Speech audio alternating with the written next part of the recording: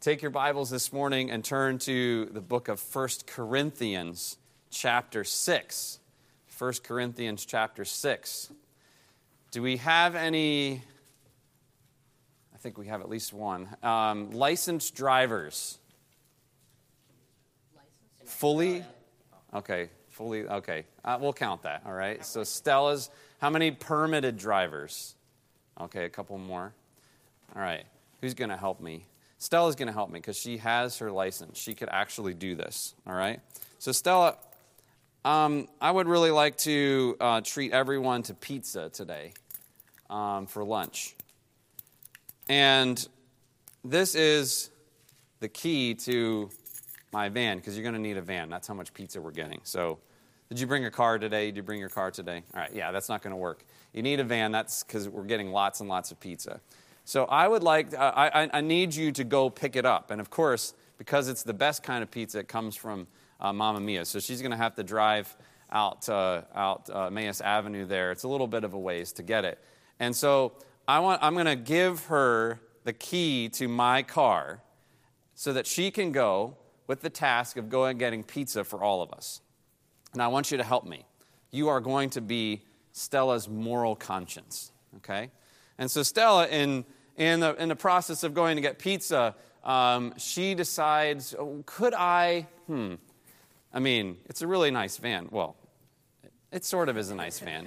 The interior is a little rough because I have 4 kids, but I like to make the exterior look pretty nice. And it drives pretty nice, so it's a decent car. But Stella decides, could I take it to the mall to go shopping?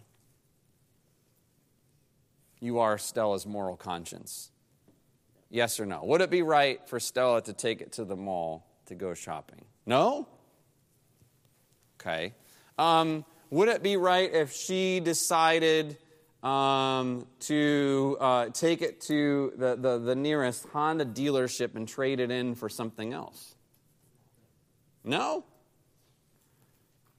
What if she needed it tomorrow and she just decided to keep it for an extra day? No?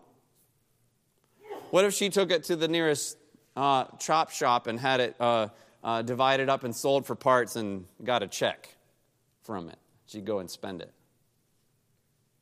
You're saying no again. Why? Why are you saying no all the time? You're just one of those no people? Why is that? What's wrong with that, Josh? Because it's not hers. We're going to be talking about this week some principles of separation. But before we deal with those principles, there is a very important truth that we need to understand. And it is what Josh just said. It is the principle of ownership. And we'll get into that in just a second. Now, at this stage of your life, as a young person, as a teenager, and some of you are entering, we have a fairly large senior group this year. You're entering maybe your senior year, or maybe you're entering your junior or sophomore year. You're beginning to grow. You're beginning to mature. You're in a stage of transition. And as a little kid, your parents had certain rules that they put in place. And if you're coming to school here at EBA, there's certain rules that are put in place, and you agree to abide by those rules in order to remain a student. And so most years, I don't know if you did it this year, but you had to sign a little paper. Did you do that this year? You had to sign a little paper saying, I agree to abide by the rules. Some of you are homeschoolers, and you're participating in some extracurricular activities and things here at the school. And of course, there's some rules for you. One of those rules is to be here in chapel, all right? And you agree to abide by those rules in order to remain a student. Now, some of those rules are just for organization, all right? Just to make everything run smoothly. Some of those rules, though, have to do with biblical principles and things that we see that God has given us in the Bible that ought to guide our behavior. And the purpose of those rules is not to ruin your life. The purpose of those standards are not to just make you miserable, but those standards are for your protection and for the protection of God's principles and God's commands. They're fences that are put up so that we don't cross over and violate a principle that God has given us or violate a clear command that God has given us. And so you're transitioning from a place where you didn't set up those fences. You didn't write those rules. You didn't make them up. You're a victim of the rules. Maybe you like to view yourself that way. But in essence, your parents did that for you. Here in the school, the leadership here, pastoral staff, we decided for you, all right? We set up the rules. But one day that is going to change, and you are fast approaching the day when that changes. When the switch sort of flips, and hopefully it's not that extreme where it just goes from off to on, but that your parents are being wise and giving you some freedom and some responsibility and slowly loosening the control that they have in your life. But eventually you're going to get to the point where I hope you mature enough to, get a job, move out of your parents' house. I mean, eventually, not right now, but eventually, I hope that in 15 years, we don't still find you living in your parents' basement. Not a good thing, especially guys, right? Just, ugh, all right? Not a good thing.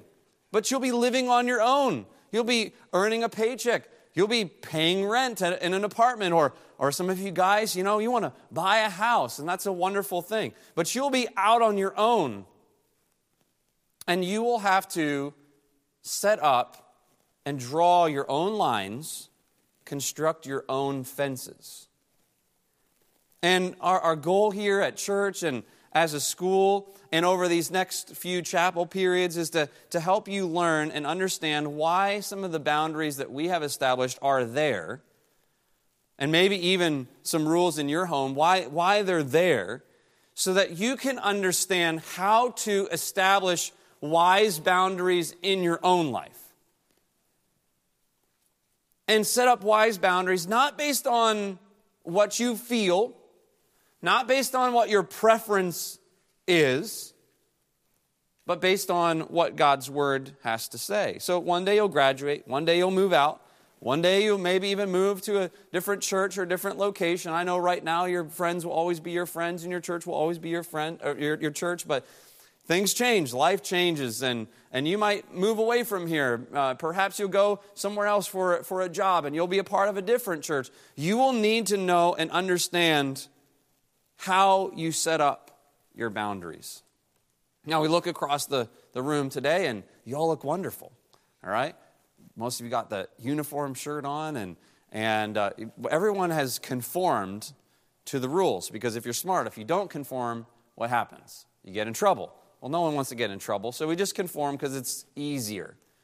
But just conforming to an external image is not the goal. I could look at all of you and say, look at a wonderful group of young people. And you are a wonderful group of young people. But from the external side, see, everything is great because everyone is conforming. But conforming is not the issue. It's kind of nice. It's nice to not have conflict all the time. But conformity is not the issue. What we need to get to is what's in the heart. Because separation, standards, is not necessarily an external issue. It's not an outside issue. It is primarily a matter of the heart.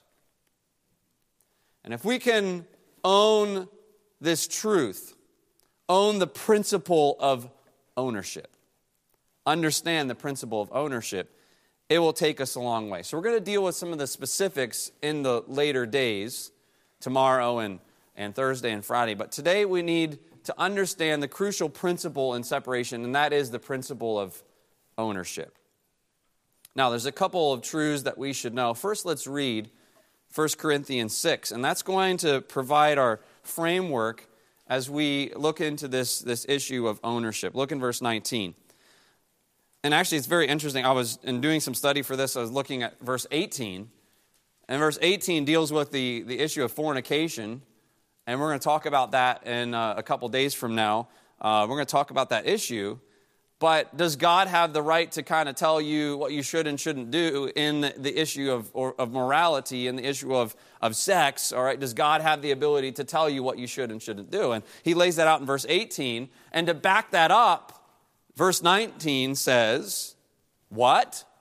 Know ye not that your body is the temple of the Holy Ghost, which is in you, which you have of God, and ye are not your own? This is an obvious truth that Paul is having to write, but he's asking it kind of in this incredulous manner, like, you don't know this? This should be obvious to you. And then verse 20, he restates it, for ye are bought with a price, therefore glorify God in your body and in your spirit, which are God's. And of course, we talked about the need to glorify God on Sunday night. And that's one of our primary purposes as Christians, is to glorify God. But he starts with, in verse 19, know ye not that your body. The emphasis is on our bodies. Now, he does mention later on our spirit.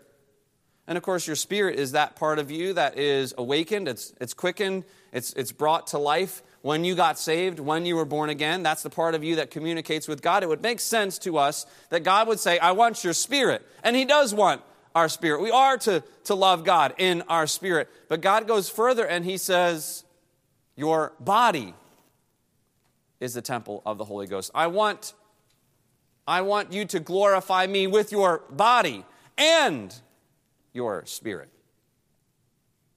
All right, so for those of you taking notes, let's deal with number one. Before we really unpack this principle, let's kind of allow this to walk through this passage, and we'll consider some important truths that we should know.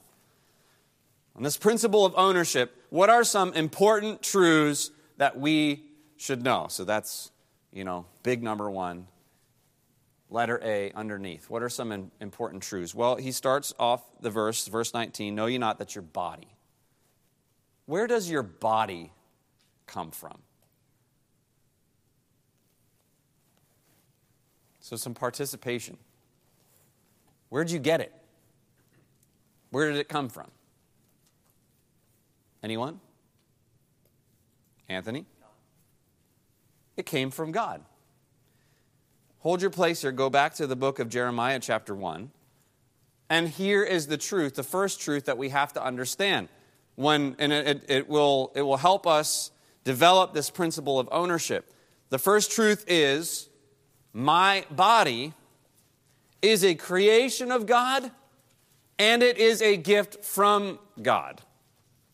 My body is a creation of God, and it is a gift from God. You received the body that you have, not by your choice. You didn't go to the dealership and pick out which model you would like. That would be nice, I guess, wouldn't it? All right. Hair color, eye color, height, whether or not you'd have to wear glasses, what your build would be, all that sort of stuff. No, God gave it to you. In fact, in Jeremiah chapter 1, God describes it this way. I'm going to need some readers. We're going to look at some verses. So verses 4 and 5, I need 2 volunteers to read that. Verse 4, Ethan. Verse 5, Zacchaeus. Go ahead. Then the word of the Lord came unto me, saying, Before I formed thee in the belly I knew thee, and before thou camest forth out of the womb I sanctified thee, and I ordained thee a prophet unto the nations. Said, before I formed thee, I knew thee, and ordained, or he chose a purpose, a specific plan for Jeremiah's life. So God is telling Jeremiah that he was the one who formed your body. This morning, you realize that it was God himself who formed your body. He did it on purpose. And in the case of Jeremiah, he did it for a purpose, and the same thing with us. God designed you, God made you in a specific way for a specific reason. You are not an accident. You are not a mistake. You are not some sort of a terrible consequence of some bad decisions. which is the way the world often treats not young people, but babies in the womb. That they are unfortunate consequences that need to be gotten rid of and exterminated. No, your body is a gift from God. You are not an accident. You are not a mistake. The world screams at you from all sides, your body isn't good enough. Whether that is what you see in advertisements online, advertisements on TV, what you see out in the world screams at you, your body's not good enough. You're too tall. You're too short. You're too fat. You're too skinny. Your hair is not long enough. Your hair is not short enough. And you have to conform your body to fit an image so that it is good enough. And so the world says in order to be happy, and this changes, it ebbs and flows through different generations. In order to be happy, you need to starve yourself so that you can be thin, because, it's all about being thin. In order to be happy, you have to put this in your body. You got to drink. In order to be happy, you got to smoke. Or in order to be happy, in order to get this really good feeling, there's this drug that you can take. There's this drug that you can smoke. And boy, it just makes you feel so good. In order to be happy, and this one is a reality, in order to be happy, you have to damage your body. There are people who cut themselves. It's very demonic in its origin, because you're taking the gift that God has given you and you're saying, it's not good enough, so I'm gonna participate in destroying it and harming it. There's something wrong with that. It comes not from God, that attitude, it comes from the devil. People piercing up their bodies anywhere and everywhere. I mean, your ears are not designed so that you could drive a truck through your earlobe. God didn't design it that way. God didn't design for you to stick a rod through your tongue. But see, the world says what God has given you, your body's not good enough. You've got to change it so that you can be happy. No. The principle, the truth that we need to understand is that God made you on purpose. The body He gave you is a gift from Him. And it's a precious gift from God. And the reason that it's precious is that you only get one. There's no returns. There's no do-overs. You only get one body. That's all. It's a precious resource that has been given to you by God. So, your body is a creation or a gift of God. That's the first truth. The second truth is this, and we find this back in our text, verse 19. Know ye not that your body is the temple of the Holy Ghost? My physical body, and this is mind-boggling, my physical body, if I'm a Christian, if I'm saved, my physical body is the dwelling place of God. The origin of the word temple, which was preceded by the tabernacle, the very origin of both of those words means that it's the dwelling place of God. That's where the word comes from. And so your physical body is the dwelling place of God. Turn to 1 Corinthians chapter 3 and verse 16. I'm going to need somebody to read that. 1 Corinthians chapter 3 and verse 16. Anthony? Know ye not that ye are the temple of God, and the Spirit of God dwelleth in you? You are the temple of God, and the Spirit of God dwelleth in you. This is one of the evidences of salvation. There is a promise that God gives in Romans chapter 8, if I'm getting that right off the top of my head, that literally tells you that if you are a Christian, if you are a believer, the Holy Spirit will commune with your spirit that you are a child of God, that you are a son of God. It means literally you can ask God, would you commune with my spirit at this very moment? And do I have the Holy Spirit? And there's a promise from God that God says, if He's in there, He will commune with your spirit and He will tell you, you are a child of God. That's a promise that we have. But that happened when you were saved. God came in the form of the Holy Spirit to live inside of you. What an amazing thought that God would want to dwell in you. because he wants to have fellowship with you. And it was something that he wanted so badly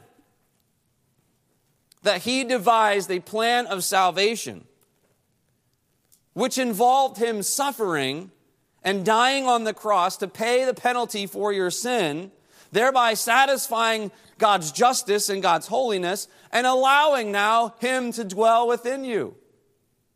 What a great sacrifice, what a great price was paid, because he wanted to have fellowship with you. He wanted to live inside of you. And he says, the house that I live in is not your spirit, but your body. So God gave you your body. God dwells in your body when you get saved. And this dwelling, number 3, the third truth, is this: I don't deserve the Holy Spirit's indwelling. It is a gift. In verse 19, know ye not that your body is the temple of the Holy Ghost, which is in you? Here's the next phrase: which ye have of God. Which ye have of God. And then, of course, verse 20 says, you are bought with a price. So I don't deserve for the Holy Spirit to be indwelling inside of me. It is a gift from God that God would want to dwell with me. Turn to Ephesians chapter 1 and look at verse 13. Think about the illustration of what is the Holy Spirit that God gives to you. You'll notice there's a couple words here in Ephesians chapter 1 which describes what the Holy Spirit is to us as believers. So I'll need someone to read verse 13 and verse 14. Isaac, verse 13, and Josh, verse 14. Go ahead. In whom ye also trusted, after that ye heard the word of truth, the gospel of your salvation, in whom also, after that ye believed, ye were sealed with that Holy Spirit of promise, which is the earnest of our inheritance until the redemption of the purchased possession, unto the praise of his glory. So it started with the belief of the gospel, responding to the gospel. And then God says, I'm going to give you my Holy Spirit. You're going to be sealed. All right, the idea of sealed is, you roll up that letter and it gets sealed with wax. That means it's not going to be open. Nobody's going to touch it. Nobody's going to damage it. It's eternal security. We're sealed until the day of redemption. But then he says that the Holy Spirit is given to us also as a, what was the word? Given to us as starts with the letter E. As an earnest of our salvation. Does anybody know what the word earnest means in that context? Earnest. Anna? The down payment. Think about this. One day, some of you are going to get married. All right? So young ladies, there's going to be a young man who's going to be smitten with you, and God will bring you together maybe, and then we get to this point where we know this is what God wants, this is His will, we're moving forward, we're going to get married. You're going to get engaged. You expect a little something at engagement, right, ladies? Right? I mean, what if you got engaged and your future husband said, "Oh, this is so wonderful, engaged now. Let me buy you one of those little stuffed animals at the fair." Fiona's like, keep that, all right? Keep that. You expect a little something, like an engagement ring. Do you know what that engagement ring is? That ring is a token of that young man saying, I am going to marry you. And as a proof of my commitment to marry you, I'm going to buy something that is really expensive. When I bought Miss Jackie's engagement ring, that was the most expensive thing I had ever purchased in my life. And I don't really like to spend money all that. I like to kind of save money. That's the kind of person I am. I don't like to spend it all the time. Some of you are big spenders. I'm not a big spender. I like to save it. That was a lot of money. But I gave that to her because that was a token. I was saying to her, I am going to marry you, and as proof, as evidence that one day we're going to be married, I'm going to give you this. And you know what? You don't have to say it, ladies, but you like that ring. Every once in a while, I'm just like... And then you have to like show it off, just place it places like, hey, look at this, all right? All right, it brings a great deal of satisfaction, of happiness to you. But it is only a down payment. It is only a promise of what is to come. It is the earnest of your marriage. And one day, I would hope that young man fulfills that promise that he made, and you get to experience all of what marriage is, which is a wonderful gift from God. Do you know the Holy Spirit is just like that? It's just like a ring that God gives to us. It's the earnest. It's like, here is a taste of how wonderful it will be when we are in heaven together for all of eternity. Here's just a little taste, and it is a token of my promise. I'm giving this to you as a gift, proving that one day this is going to happen. You are going to spend eternity with me in heaven. The Holy Spirit is a gift that God has given you. You don't deserve it. But it's something that we get to have. That was number 3. Number 4. We also see from this verse 19, which ye have of God, and ye are not your own, for ye are bought with a price.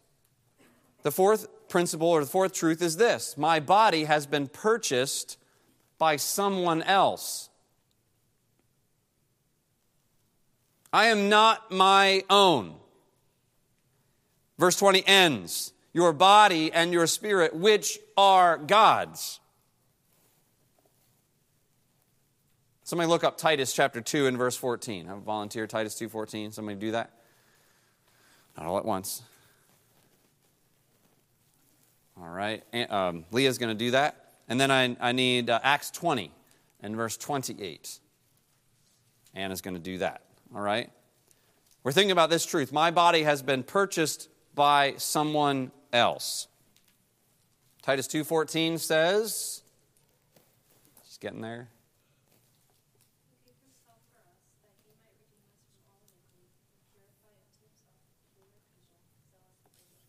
He gave himself for us so that he might redeem us. What does the word redeem mean? Word redeem means to purchase. And in the case of in this specifically, to purchase back. What does Acts 20 and verse 28 say? So we understand that your body was purchased. It was bought by Jesus Christ. How did he do that? Acts 20 verse 28.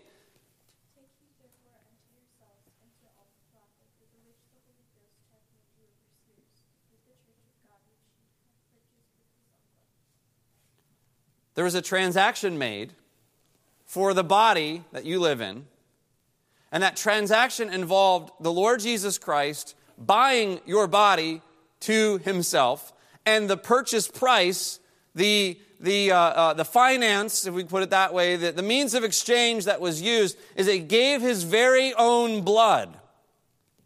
The most expensive, the most precious substance there ever could be, beyond gold and diamonds and rubies and whatever, platinum and all, whatever substance man could come up with, the blood of Christ is the most expensive, the most precious, and that's what was used to purchase your body.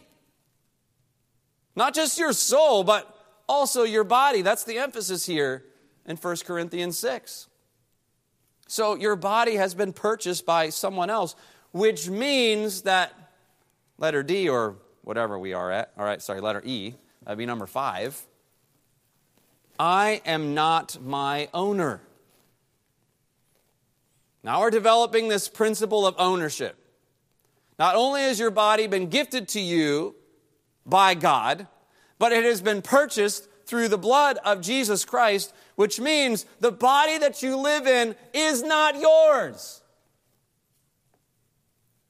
So Stella, you may not take my van to the mall to do what you want with it Because it's not yours. I gave you the key because there's a specific purpose that I want you to fulfill. And if you're not fulfilling that purpose, you're not doing what's right because the van doesn't belong to you.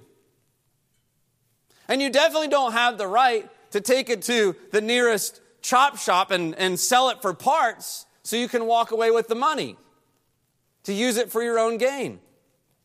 Is it because I'm being mean? I'm being harsh? Oh, you should be much more understanding, Pastor Gable. It's not hers. It's mine. I bought it. And I paid a lot of money for it. See the principle of ownership? The principle of ownership states this, that God has the right to dictate what you do with your body. We need to understand this because there's so many Christians that they kind of just gloss over this truth. It's kind of like, I'm under grace, I can do whatever I want. I mean, you can do whatever you want, but the body that you have is not yours. It doesn't belong to you. It belongs to the one who bought it, who purchased it. You are not your owner. And we see that clearly in our text. At the end of verse 20, your body and your spirit, which are God's. And then verse 19 talks about how ye are not your own. So God has the right to dictate what you do with your body. God has the right to dictate what you put in your body. Do you realize that? In just a few hours, you're going to put some things in your body. At least most of you will. Sometime today, you're going to put some things in your body. Do you realize that even those things that you put in, like the things that you eat and you drink, that should be submitted to what God wants? Part of the reason we have an absolute epidemic in our country is because we put in what we want.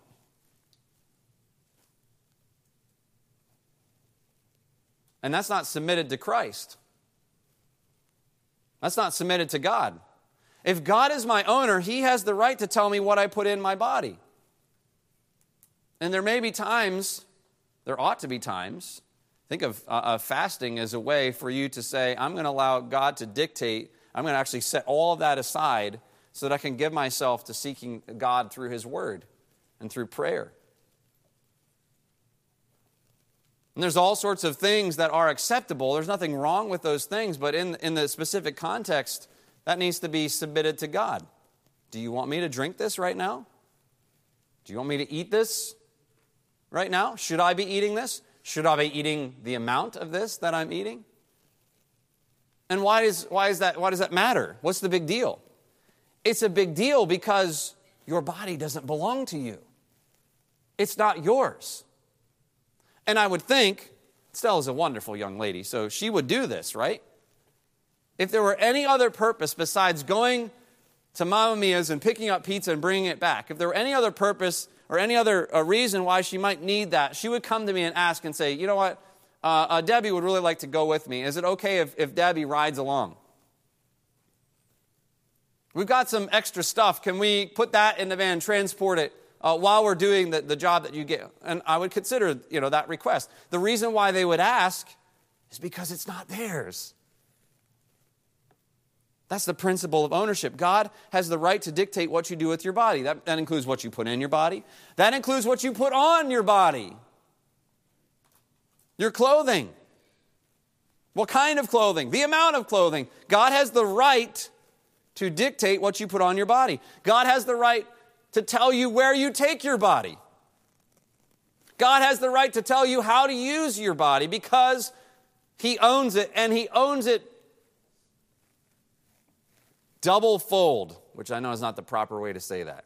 He owns that 2 times over because He's the one that formed it. He's the one that made it. He's the one that gave it to you. And then, with His own blood, He purchased it back to Himself. He redeemed it to Himself. So God has the right to dictate what you do with your body. So those were some important truths that we should know when it comes to the principle of ownership. Let's talk about some important lessons. And we've kind of already swerved into this, but we'll be quick with this. Important lessons that we need to apply. One of those lessons is clearly stated that Paul writes right in verse number 20. He develops the principle of ownership That your body, you have it of God. It's the temple of the Holy Ghost. You're not your own. You've been bought with a price. Therefore, so I laid out all these truths so that we could get to the lesson. The lesson is this: therefore, glorify God in your body and in your spirit, which are God's. The first lesson is, my purpose is to glorify God in both my spirit and my body. My purpose is to bring glory to God. How do we bring glory to God? What does the word glory mean? Well, it means to praise. So how I use my body and my spirit ought to bring about praise to God.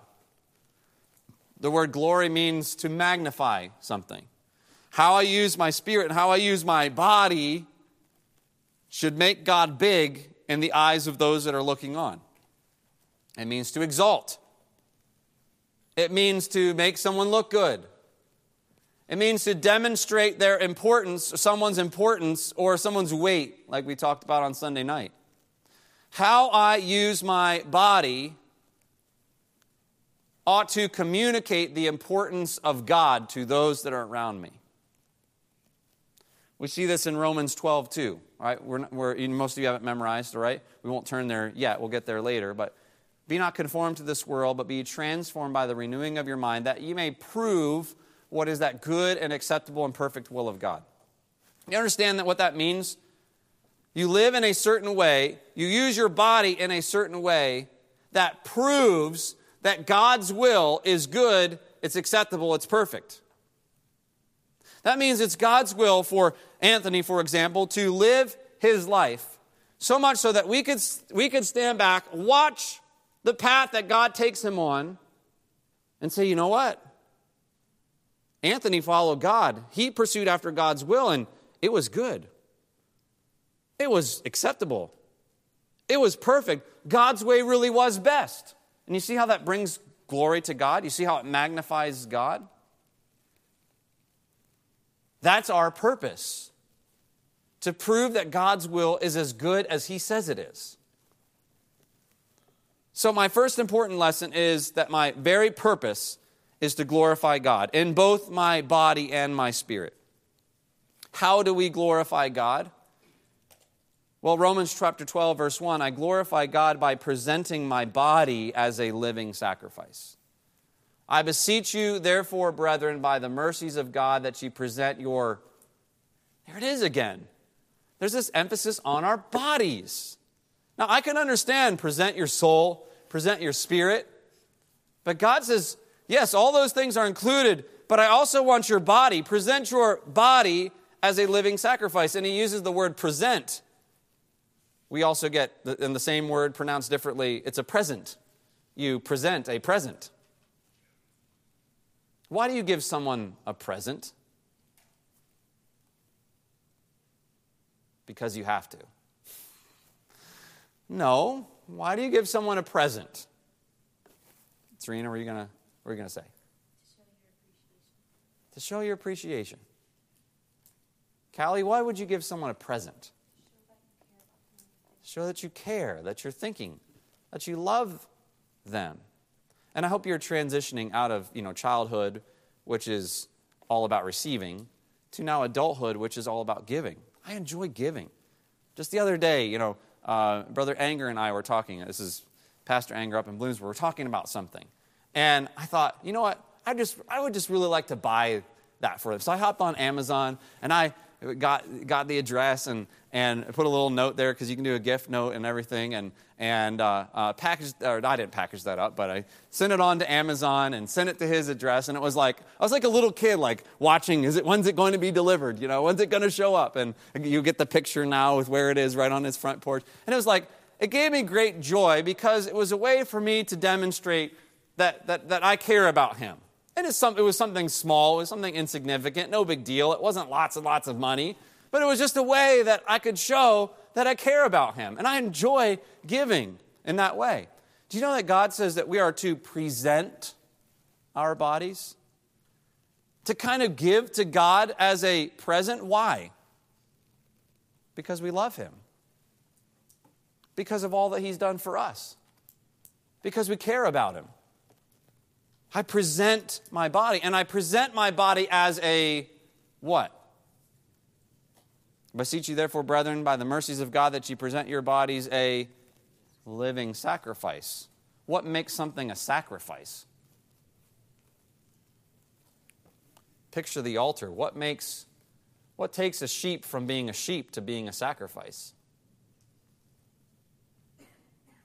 What do you have to do to the animal?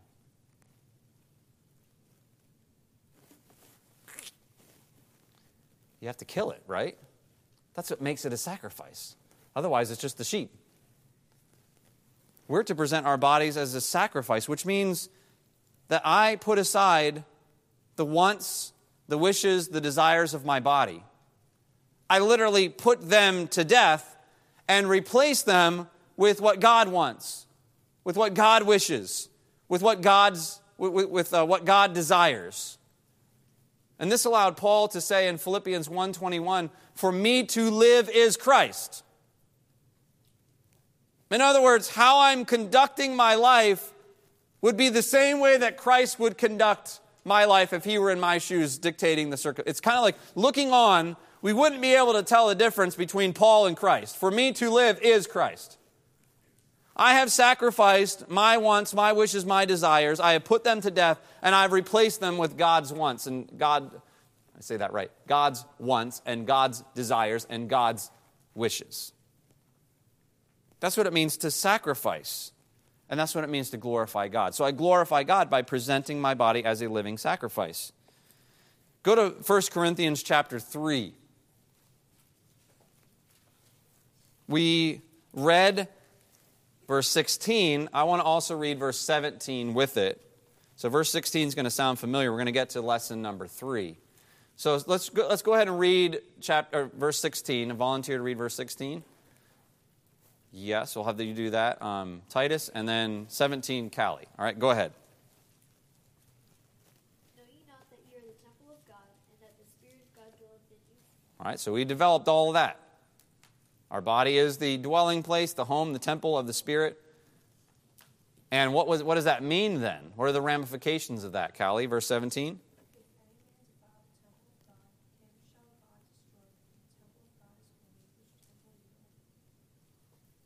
Wow. He says, if anyone defile the temple of God. A little review. What is the temple of God?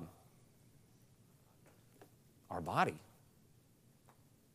If we defile, the word defile is damage, destroy, misuse.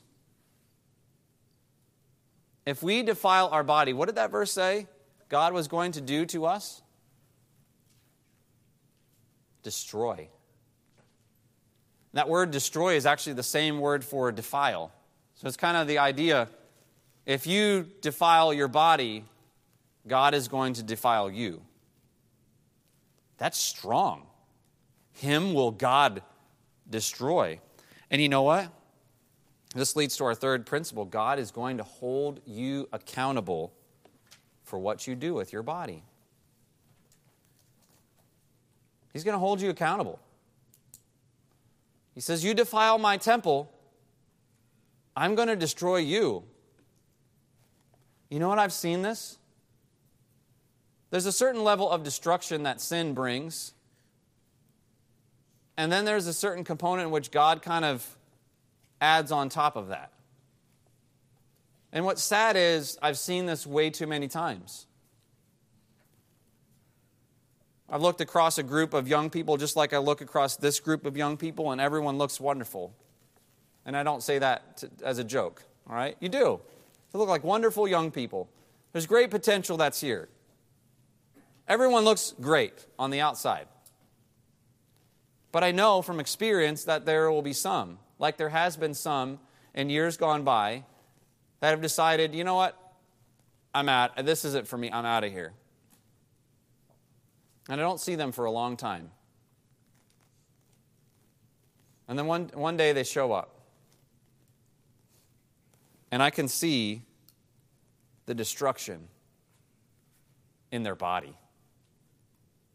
Yeah, in their spirit, in their soul, they're defeated, they're destroyed, but I also see the destruction in their body. And that's sad.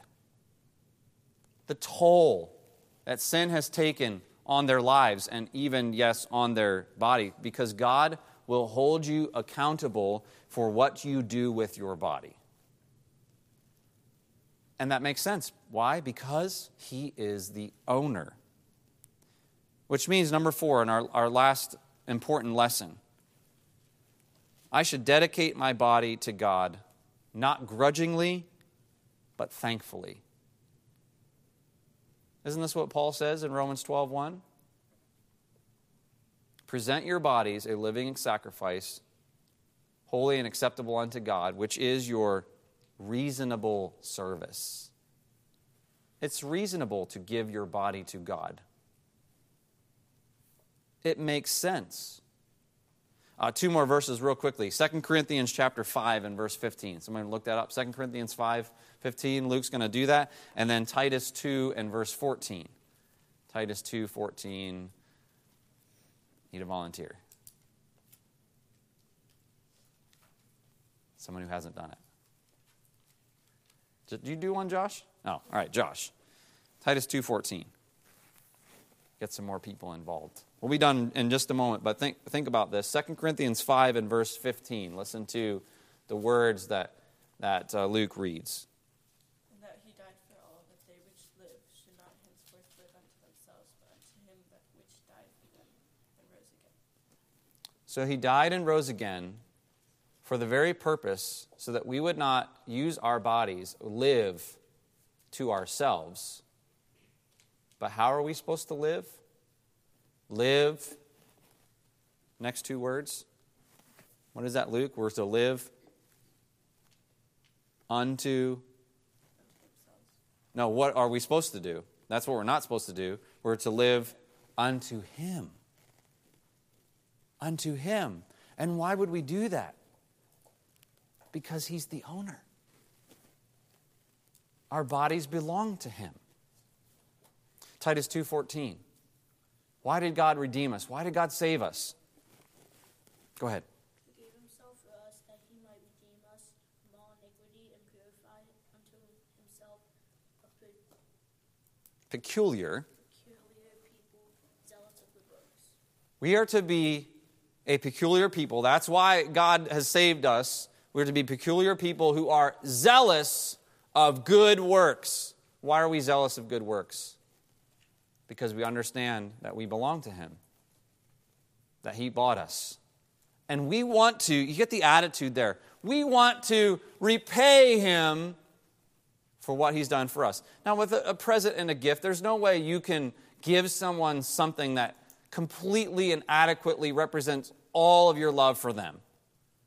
Sometimes the gifts that mean the most are just something small, but in the moment it communicates the heart that's behind them. And that's the way it is with us and our bodies. We can't repay all that God has done for us, but we can give Him back that which He owns, that which He has bought. And this is why separation is a heart issue, because it comes from a heart that says, I don't belong to myself. I've been bought with a price. I've been purchased with the most valuable substance that there ever has been, the blood of Christ. I could never repay, but I can give back what has been given to me. That I can do. And guess what? I want to do that. So instead of treating boundaries and fences and standards as, man, you telling me I can't wear that? I'm not allowed to listen to that. I can't do that. Everyone else is doing that. So your heart is in the wrong place. Our hearts ought to be in the place where we say, what does God want me to do with my body? What does God want me to listen to? Not what am I allowed to? What can I get away with? What do my parents say is okay? What does God want me to listen to? What kind of clothing does God want me to wear? What kind of places does God want me to go and not want me to go? I mean, we go to the Scriptures with an attitude of, I want to know because I want to please you. Because we understand the principle of ownership. Your body does not belong to you. You have no right to use it as you please. Now, I will say maybe this with one caveat. For those of you who are lost, your body has not been purchased. And so, you know what? You can go ahead and do what you want and suffer the consequences for it. I hope you don't. If you understand my heart. But if you are saved, if you are born again, your body does not belong to you. And you have no right to use it however you wish. Instead, your heart attitude ought to be, God, what do you want me to put in my body? What do you want me to put on my body? Where do you want me to take my body? How do you want me to use my body? Because it's a gift from God. It's been purchased by God. It is the home of God. And as the owner, he has the right to say what goes. And so over our next couple days, we're going to dig into the Scriptures a little bit. Okay, what are some things that God has said about how we are to use my body? And I hope you will approach those with, oh boy, what's he going to say? What am I not allowed to do? But instead, okay, God, show me. Because one day you are going to have to set up some of these standards and fences. And everybody has standards and fences. Did you realize that? Everybody does. At some point, there is a line. But if we have the proper attitude, we're going to the Scriptures first to find out what those lines are, rather than going to ourselves and what we want. And then determining where our lines are based on what we want. Our attitude is, God, you're the owner. Is that your attitude? Is that the spirit of your heart? I belong to you, God, and I want to use what has been purchased and given to me by you for your honor and for your glory. I hope that's your attitude this morning. Let's pray. Father, thank you for your word, your Scriptures. We thank you for the gift that you've given to us. The gift of our bodies, and then the gift of your presence. If we're saved, that you desire to come and live within us, to commune with us, to walk with us day by day, to live with us in your temple, which is our bodies. We don't deserve that, Lord. It's a gift from you. And I pray as we consider the fact that you have purchased us, you've bought us, you own us. I pray that you allow that truth, that principle to affect our attitude, that we would approach your word not with a hard heart, but with a heart of genuine desire of wanting to be used by you, wanting to glorify you, to make you big, to prove how good your will really is. I pray that we would take this principle to heart this morning. Bless the rest of our day, we pray in Jesus' name.